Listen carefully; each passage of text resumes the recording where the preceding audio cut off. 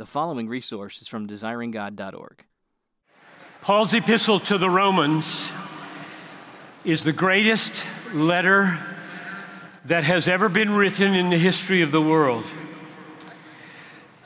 Greatest because it's the greatest unfolding of the condition of the world and what God has done to save it and the way His people are to live in it. It's the greatest because it is the very Word of God, inspired by the Spirit of God, and more comprehensive than all the other inspired letters in Scripture. It's the greatest because it bears the marks and carries the fullest message of the greatest theologian and the greatest missionary who has ever lived after Jesus Christ. It's the greatest because no other letter has given greater challenges to the greatest minds in history. It's greatest because no letter in history of the world has a greater effect, has ever had a greater effect on the formation or the reformation of the doctrine and life of the global Church of Christ. It's greatest because of all the inspired letters in the New Testament and of all the uninspired letters in the history of the world, Romans has been used by God to save more sinners than any other letter in existence or out of existence. David Platt, last time we were together, recited from memory during his message the first 8 chapters of Romans, and God saved students during that recitation. One young woman knew the very chapter in which she was born again, listening to the book of Romans. Therefore, I have high expectations, great expectations, that as I try to unfold the message of the book of Romans for the greatest cause in the world, namely the cause of preaching the message of Romans to the unreached peoples of the world, I have great expectations that some of you will pass from death to life. And I have expectations that hundreds of you will find decisive guidance for your life in the preaching of the message of Romans, probably as a climax of all the other things that you've been hearing.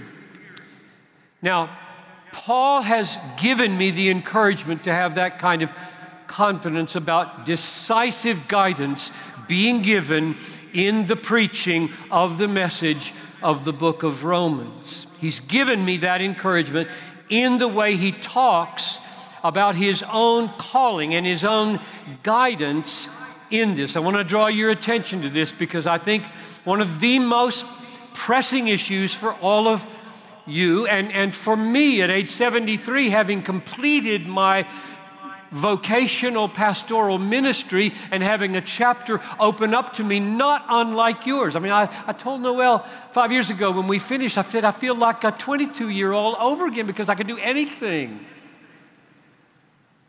So, wherever you are in your life, probably the issue of, God, how do I know your will? How do I experience your so-called call? Now, Paul, in Romans 15:20, speaks of his own divine guidance, his own spirit-driven ambition, and he roots it not in the blinding encounter that he experienced on the Damascus Road when God saved him and decisively called him out of being a persecutor into being an apostle. You would expect him, when he's documenting his call to the unreached of Spain, that he would go back there and say, that's where it happened. That's how my call was formed. And he doesn't. He never mentions that experience in the book of Romans. What he does is quote Scripture. Here's what he says in Romans 15, 20, and 21. It is my ambition to preach the gospel not where Christ is already named, lest I build on someone else's foundation. But, now, my prayer is that hundreds of you will say something like that. That's my ambition. I'm not going to stay here and build on other people's foundations. Piper did that all of his life. I'm not going to do that. I'm going to go to a less reached place than all the places and a less reached people than most of the peoples you know. But what's the next sentence you're going to say? So verse 21. Let me start over so you get the flow. It is my ambition to preach the gospel not where Christ has already been named, lest I build on someone else's foundation, but, and then he gives the foundation, and it's not Damascus Road, it's Isaiah 52:15. As it is written. My ambition is to go to Spain and preach to the unreached, as it is written.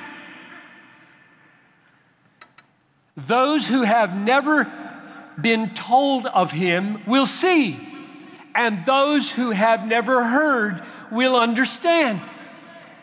Now, Paul expected all believers to read that text and not all to go to Spain. So how does that work in the argument?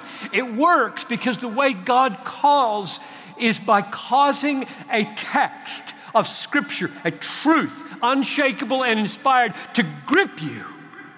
Not in one flash moment that disappears the next day, but holds you. It holds on to you week after week, month after month, year after year, until you say, I'm not doing this. I am not the one who's causing this text to have this effect on me. This is a work of God. And that blending of a work of the Holy Spirit and the Word of God constitutes the calling of God.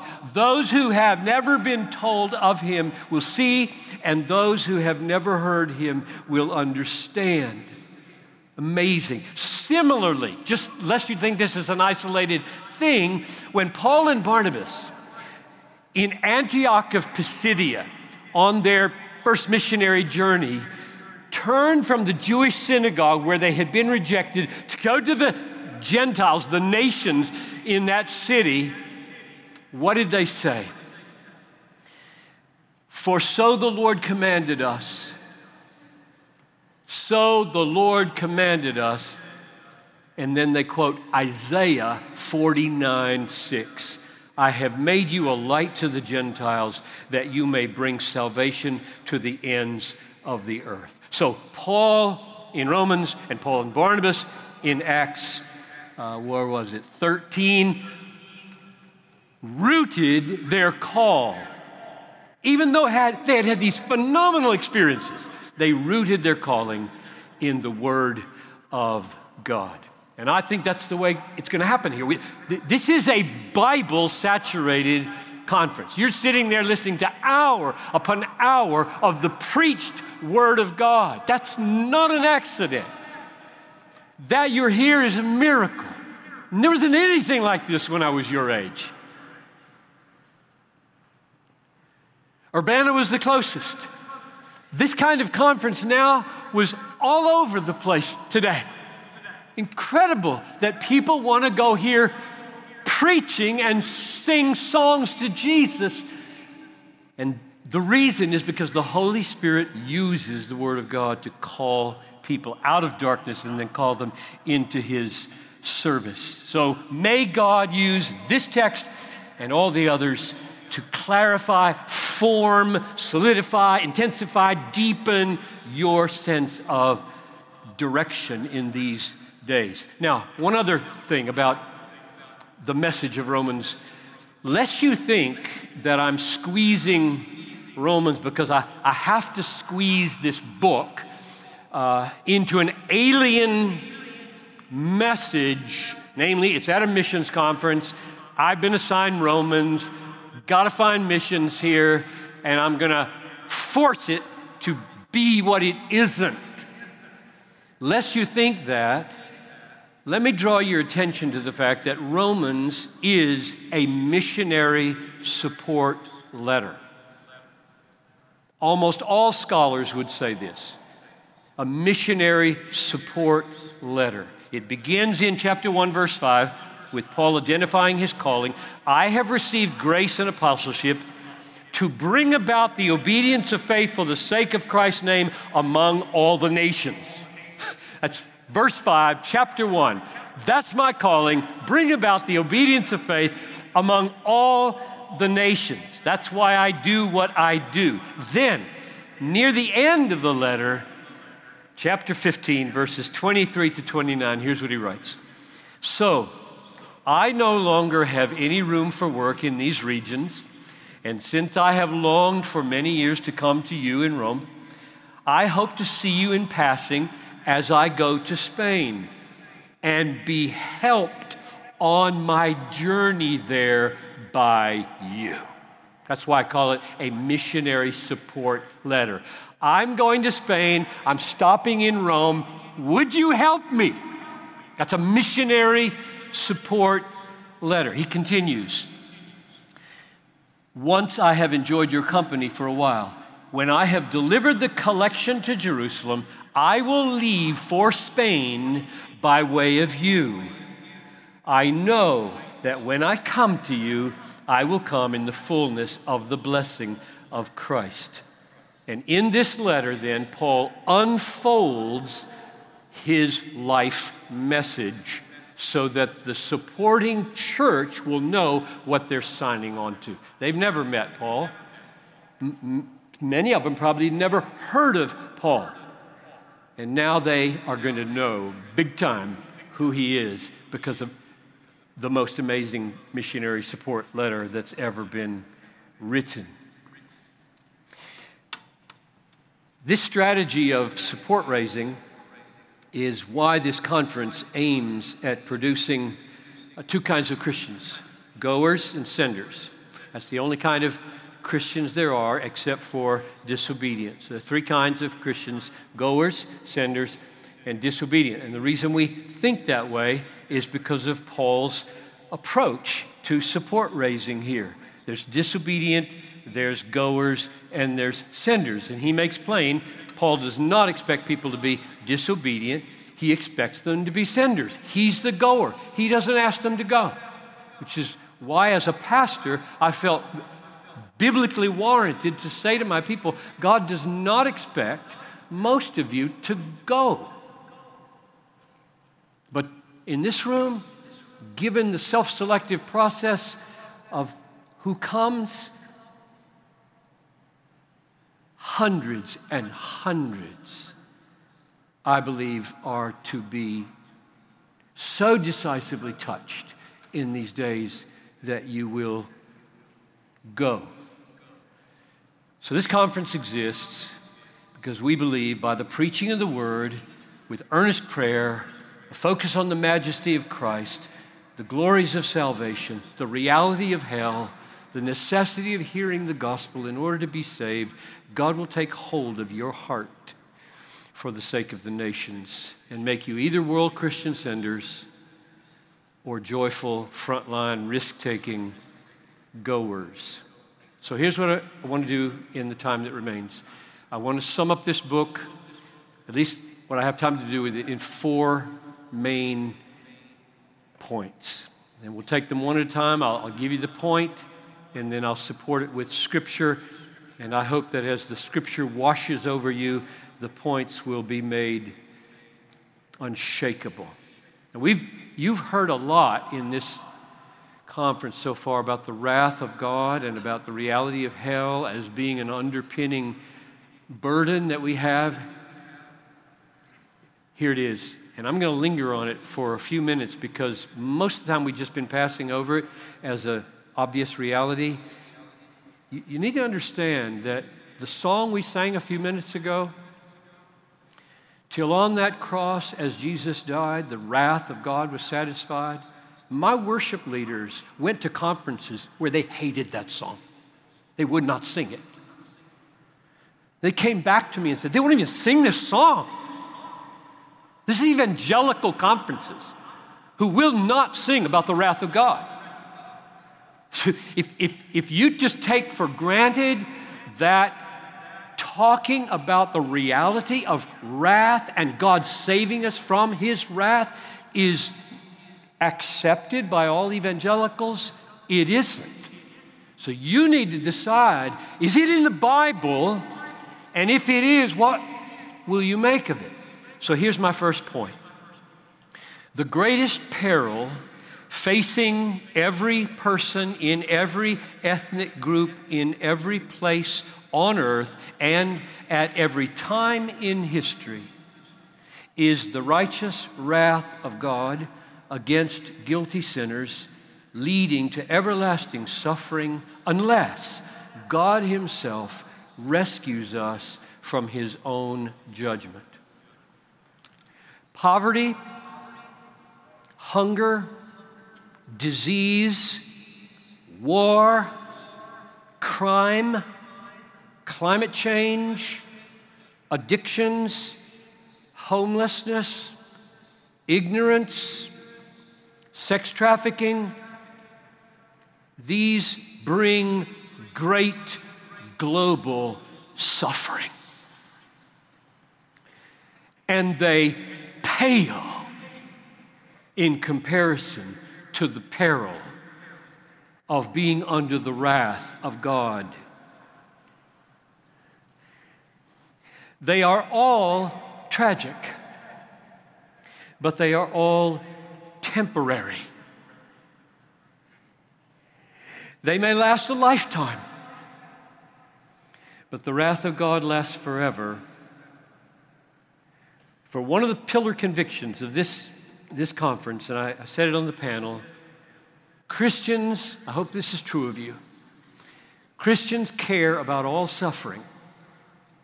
Christians care, feel care, and act care about all suffering, especially eternal suffering.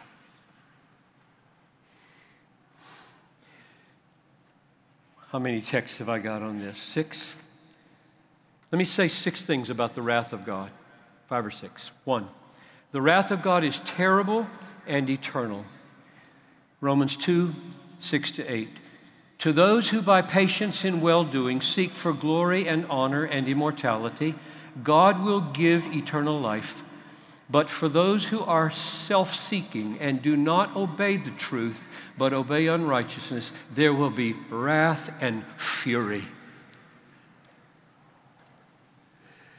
Eternal life, wrath and fury, and the fact that wrath and fury are contrasted with eternal life at least implies this is eternal wrath and fury. It's confirmed in 2 Thessalonians 1, 8 and 9. The Lord Jesus will be revealed from heaven in flaming fire, inflicting vengeance on those who do not know God and on those who do not obey the gospel of our Lord Jesus. They will suffer the punishment of eternal destruction, away from the presence of the Lord and from the glory of His might. So my first point about the wrath of God is that it is terrible. I get that from the word fury. And it is eternal, as 2 Thessalonians 1:9 says. Number 2, the wrath of God is present. It has already begun. Romans 1:18. The wrath of God is revealed, is being revealed from heaven against all ungodliness and unrighteousness of men, who by their unrighteousness suppress the truth. Romans 1:18. In America today, it would not be wrong to say that we are collapsing morally at every level of society and ripening for judgment. That would be a true statement, I believe. It's just misleading because the collapse is judgment.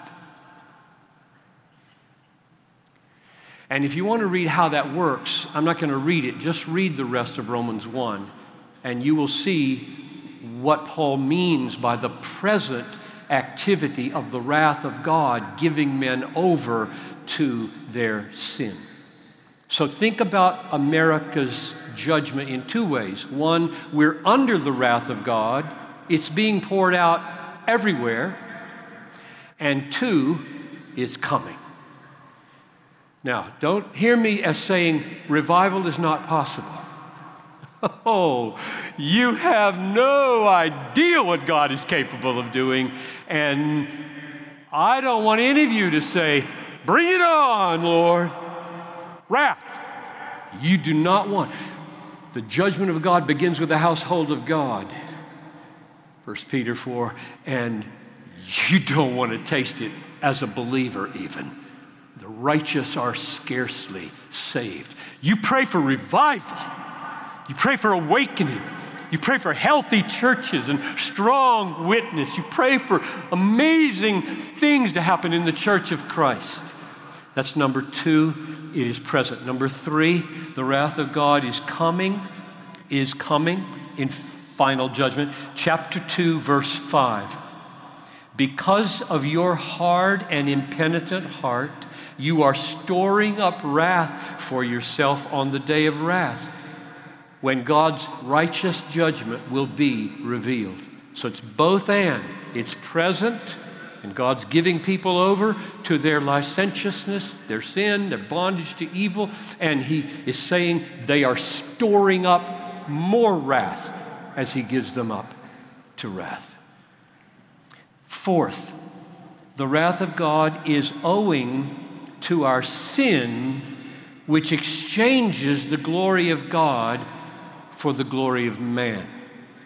Three texts put together here. Romans 3:23, all have sinned and fall short of the glory of God. What does that mean? Romans 1:23, they exchange the glory of God for the glory of the immortal God for images. Romans 3:9. All are under sin. None is righteous. No, not one. Therefore, 3:19, every mouth is stopped, meaning nobody can fault God rightly for His wrath. It is totally warranted. It is totally just. It is totally righteous because of how serious it is to exchange the glory of God for any other glory. Number 5, the wrath of God is righteous. I've already said it. I'll read it this way. Romans 3, verse 5. What shall we say? That God is unrighteous to inflict wrath on us? By no means. For then how could God judge the world? In other words, it is not unrighteous.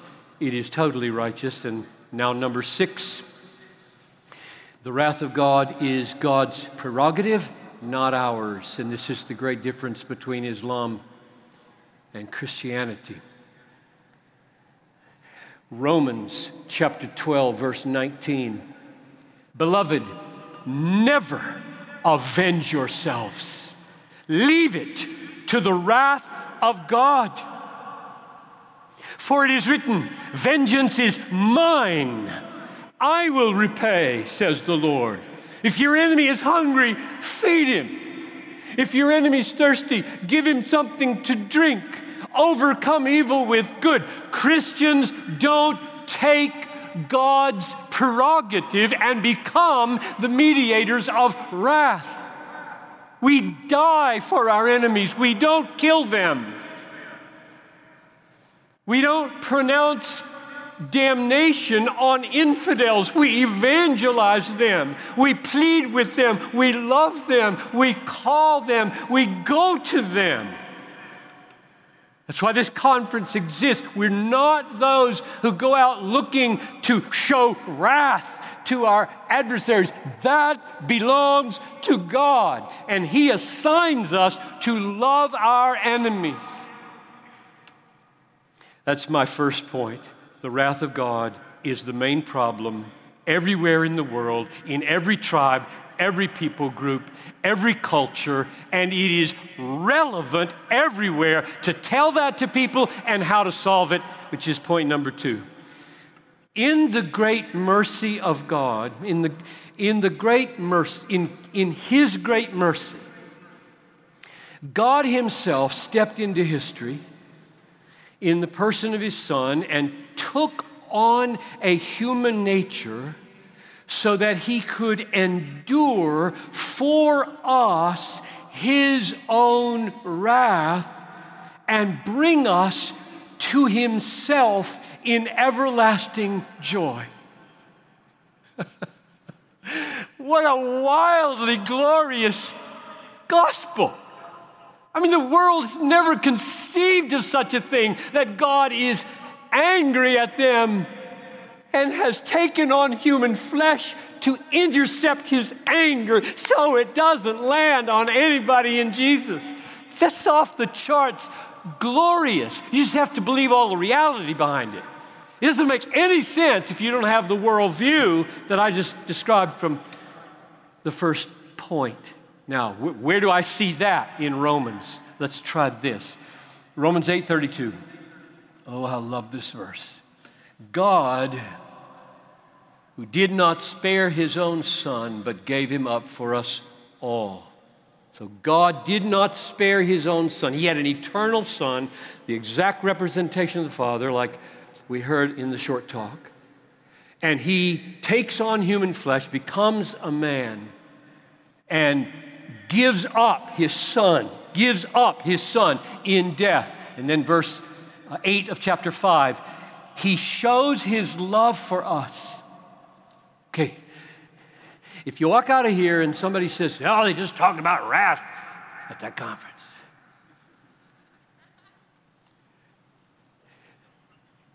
You just don't know what the love of God is unless you know the magnitude of His wrath. You don't know what the love of God is. The world talks about the love of God. They don't have a clue what the love of God is. This is the love of God. That while we were still wrath-deserving sinners, Christ, the Son of God, sent by God in love, died for us, meaning bore God's wrath for us, bore our guilt, bore our sin. What happened when Jesus died? What happened when the Son of God died? Romans 8:3. By sending His own Son in the likeness of sinful flesh. He had to say likeness of sinful flesh because He said sinful. And Jesus committed no sin, but He looked like He was just like us. He was just like us in every way but sin. And that He was clothed as divinity. By sending His own Son in the likeness of sinful flesh and for sin, God condemned sin in the flesh. Can you paraphrase that? He took on flesh. He took on flesh. And God condemned sin in that flesh. Whose flesh? Jesus, Son of God's flesh. Whose sin? He had none. How can you condemn sin in the flesh of Jesus when He had none? Our sin. J.I. Packer sums up the whole New Testament with propitiation by substitution. That's it, just the whole message. Propitiation meaning condemnation from God, deserved by sinners, lands on a substitute. That's Romans 8:3.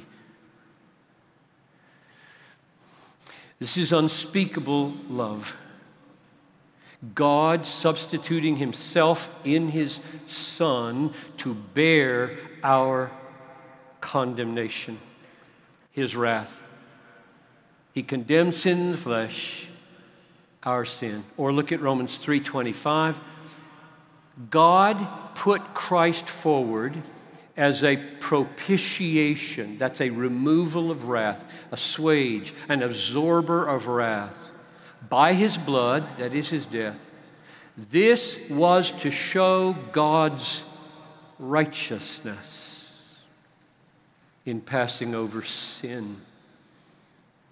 You may have a worldly, naive view of God that says he can just let it go. He can just sweep sin under the rug of the universe. No, he can't. Not with his character of holiness and righteousness. Every sin will be punished, either in cross or in hell.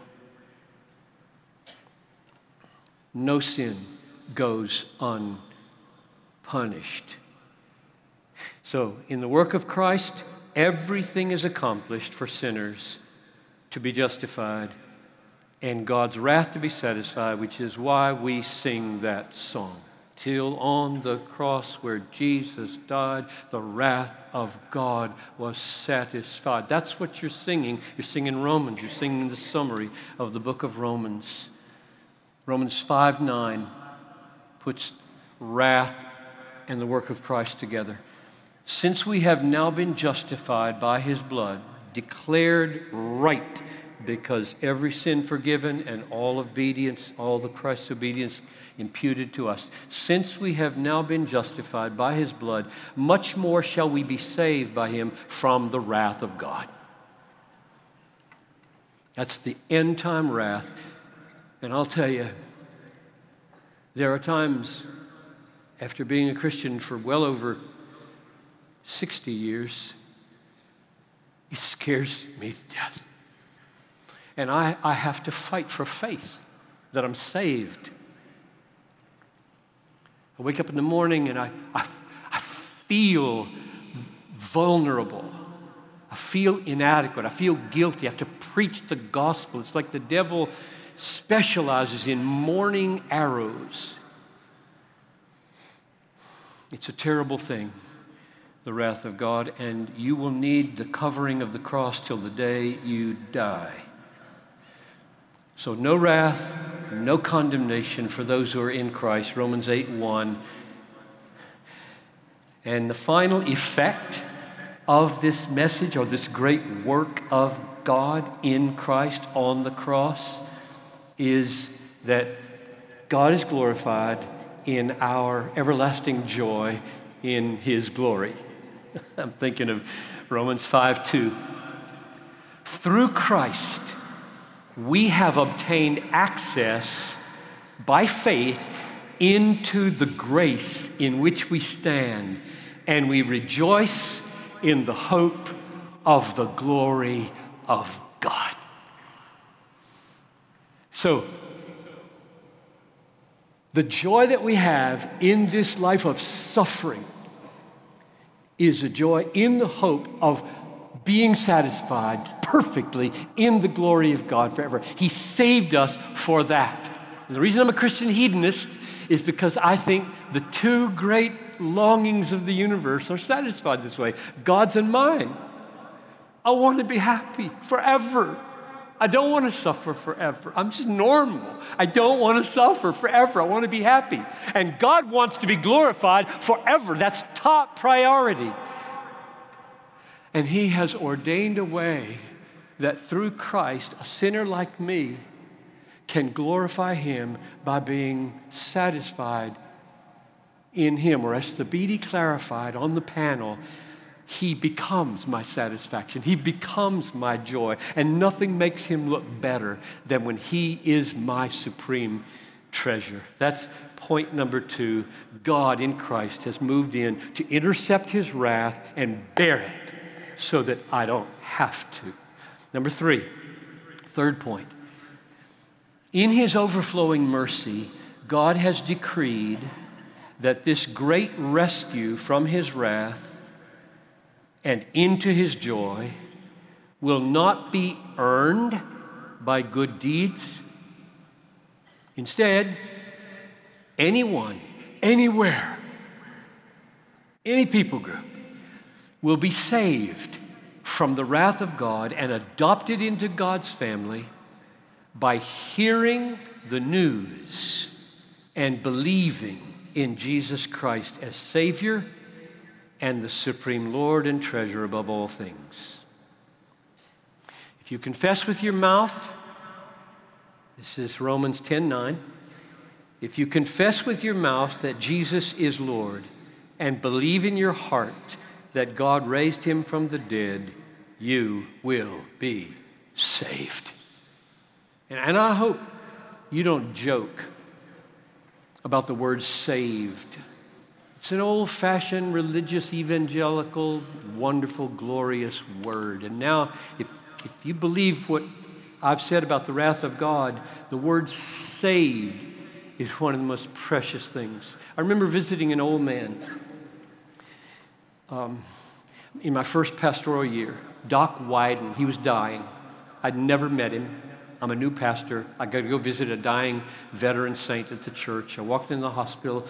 I leaned over and I introduced myself. I said, "Hello, Dr. Wyden. I'm your new pastor." 34 years old. This man's probably 85. He's within hours of seeing Jesus. He opens us. "Good to meet you, Pastor. The greatest thing in the world is to be saved." Isn't that awesome for a new pastor to have an old saint preach to him just before he meets Jesus? "Greatest thing in the world, Pastor John, is to be saved." I've never mocked that word. Like, save green stamps? Yeah, let's save green stamps. What? No, you don't even know what I'm talking about with green stamps. Don't mock it. Love it.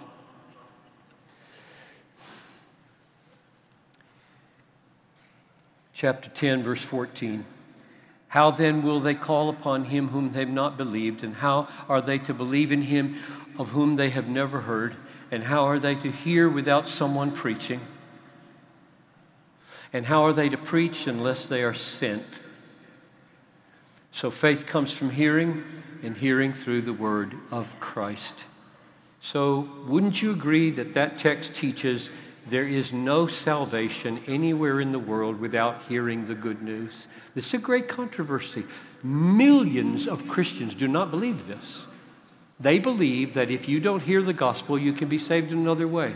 That's not what the New Testament teaches. So that book you got on the first night here, I've got a long, detailed, exegetically weighty chapter trying to argue from the whole New Testament. Don't buy that. How shall they call upon him? They can't be saved if they don't call. They can't call if they don't believe. They can't believe if they don't hear. They can't hear if they don't preach. They can't preach if they're not sent. That's Paul's argument. And it's weighty for us. So the task of making this news known is of paramount importance. My last point, finally, number 4. The feet of those who risk their lives to take the news of salvation to the unreached peoples of the world are beautiful in God's sight. So the text I'm looking at is chapter 10, verse 15. "As it is written, how beautiful are the feet of those who preach the good news." The world does not think so, but God does. My guess is that in this room, being the average human beings that you are at your age, most of you are not entirely happy with your looks. Guys know they could be more handsome and stronger or taller, and the women wish your hair were different or wish your hips were different, or just everybody is dissatisfied, right, with the way, except for a few. And that's okay, I think. We're just plain, right? Just ordinary, plain human beings. And that's good. I wouldn't want you to be distracted with too much thinking about your own looks. But I can give you an infallible path to great beauty with biblical authority. How beautiful are the feet of those who risk their lives to tell the good news to others. You want to be a beautiful person. And if your feet are beautiful, goodness gracious, I mean, feet are ugly. They're gross, they smell, you have to wash them, and slaves do that, and right? So feet are beautiful. He means, I love looking at you. I love looking at you. You're my child and you're beautiful to me. And we ought to see each other that way. And the reason I say risk your lives, I know I'm inserting that into the text in Romans 10. The reason I say risk your lives is because Romans is crystal clear. Chapter 8, verse 17, if we suffer with him, we will be glorified with him. If we suffer with him, we will be glorified with him. And that suffering refers both to the normal sorrows of life and it refers to persecution as well. Tribulation, distress, persecution, famine, nakedness, peril, sword. As it is written, we are being killed all day long. That's Romans 8:36. Most of the unreached peoples that are remaining are in places that don't want you to come and will make it hard for you if you go there. Christ will build his church. Nothing will stop him. And he promised, Luke 21, you will be delivered up by parents and brothers and relatives and friends, and some of you they will put to death. You will be hated by all for my name's sake. Not a hair of your head will perish. They will put you to death. Don't worry, not a hair of your head will perish. By your endurance, you will gain your lives. This mission will not be finished without martyrs. So at the end of Romans, Paul celebrates first, in chapter 16, as he closes, he celebrates first Prisca and Aquila, the couple. What does he celebrate about them? Chapter 16, verse 3. Greet Prisca and Aquila, my fellow workers in Christ, who risked their necks for my life. He thinks that's wonderful. He's thankful for it. And so it will be until the mission is finished. So let me close with this illustration. My guess is most of you have never heard of John and Betty Stam. They graduated from Moody Bible Institute and went to China as missionaries when they were 25, China Inland Mission. It was September 1932, and they ministered for 2 years, till December 1934. On Thursday, December 6, 1934, the communists swept in to their village and took them captive. They were 25, remember. The Reds announced in the streets that these foreigners would be executed. The reason, quote, the foreigners have ruined China. Christians have always been slandered. You know, you would hope that you would be a martyr and they would say the real reason why you're dying instead of shaming you with a lie. But that's what they said. So they stripped them of their outer clothing to make the shame even worse. They led them to Eagle Hill. They had a baby. The baby was left behind in the village. They didn't even know what would happen to this baby. And they went out of the city. A young soldier lifted the sword while John knelt in front of his wife, and they took off his head in front of her. She didn't scream. She trembled. She fell on his body, and the same sword dispatched her to King Jesus. There is no way forward in this mission without at least a willingness for that to happen to you. If you say to Jesus anything but that, you're not a faithful disciple. We didn't urge you to come to this conference to make life easy for you. We urge you to come to make your life count, not to make it easy. So don't waste your life on superficial things. Grow deep. Get ready to die well. Give your life unreservedly to what matters. Take hold of life, which is life indeed. Turn off the television. Shut down the empty computer games. Go deep with God. Be much alone with God. The world needs godly people, not superficial, worldly people who happen to be culturally hip and cool. It doesn't save anybody. You need to be weird, out of step, and full of sacrificial, risk-taking love for people. So every day, preach to yourself this Romans text. In fact, I would just plead with you to memorize all of Romans 8, but here's the end of it. If God is for us, who can be against us? He who did not spare his own son, but gave him up for us all, how shall he not with him freely give us all things? Who shall bring any charge against God's elect?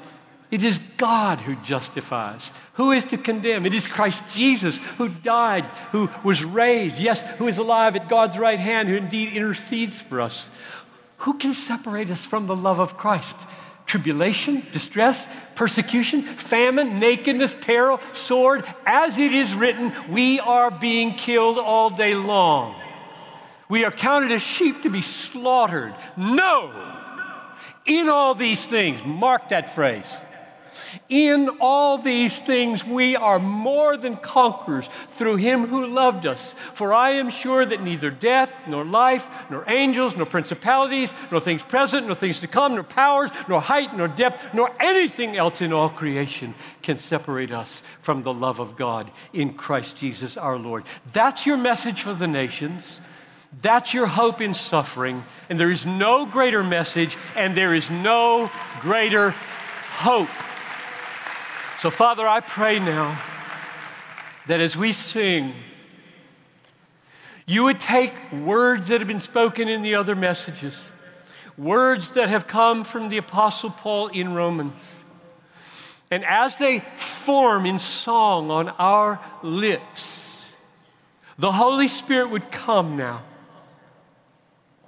and bring decisive movement from death to life through faith in Jesus, and movement from confusion to clarity about the future of our lives. Make our lives count for you, I pray, in Jesus' name. Amen. Thank you for listening to this resource from desiringgod.org.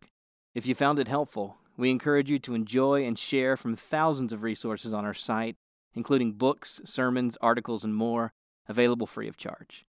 DesiringGod.org exists to help you treasure Jesus more than anything else, because God is most glorified in us when we are most satisfied in Him.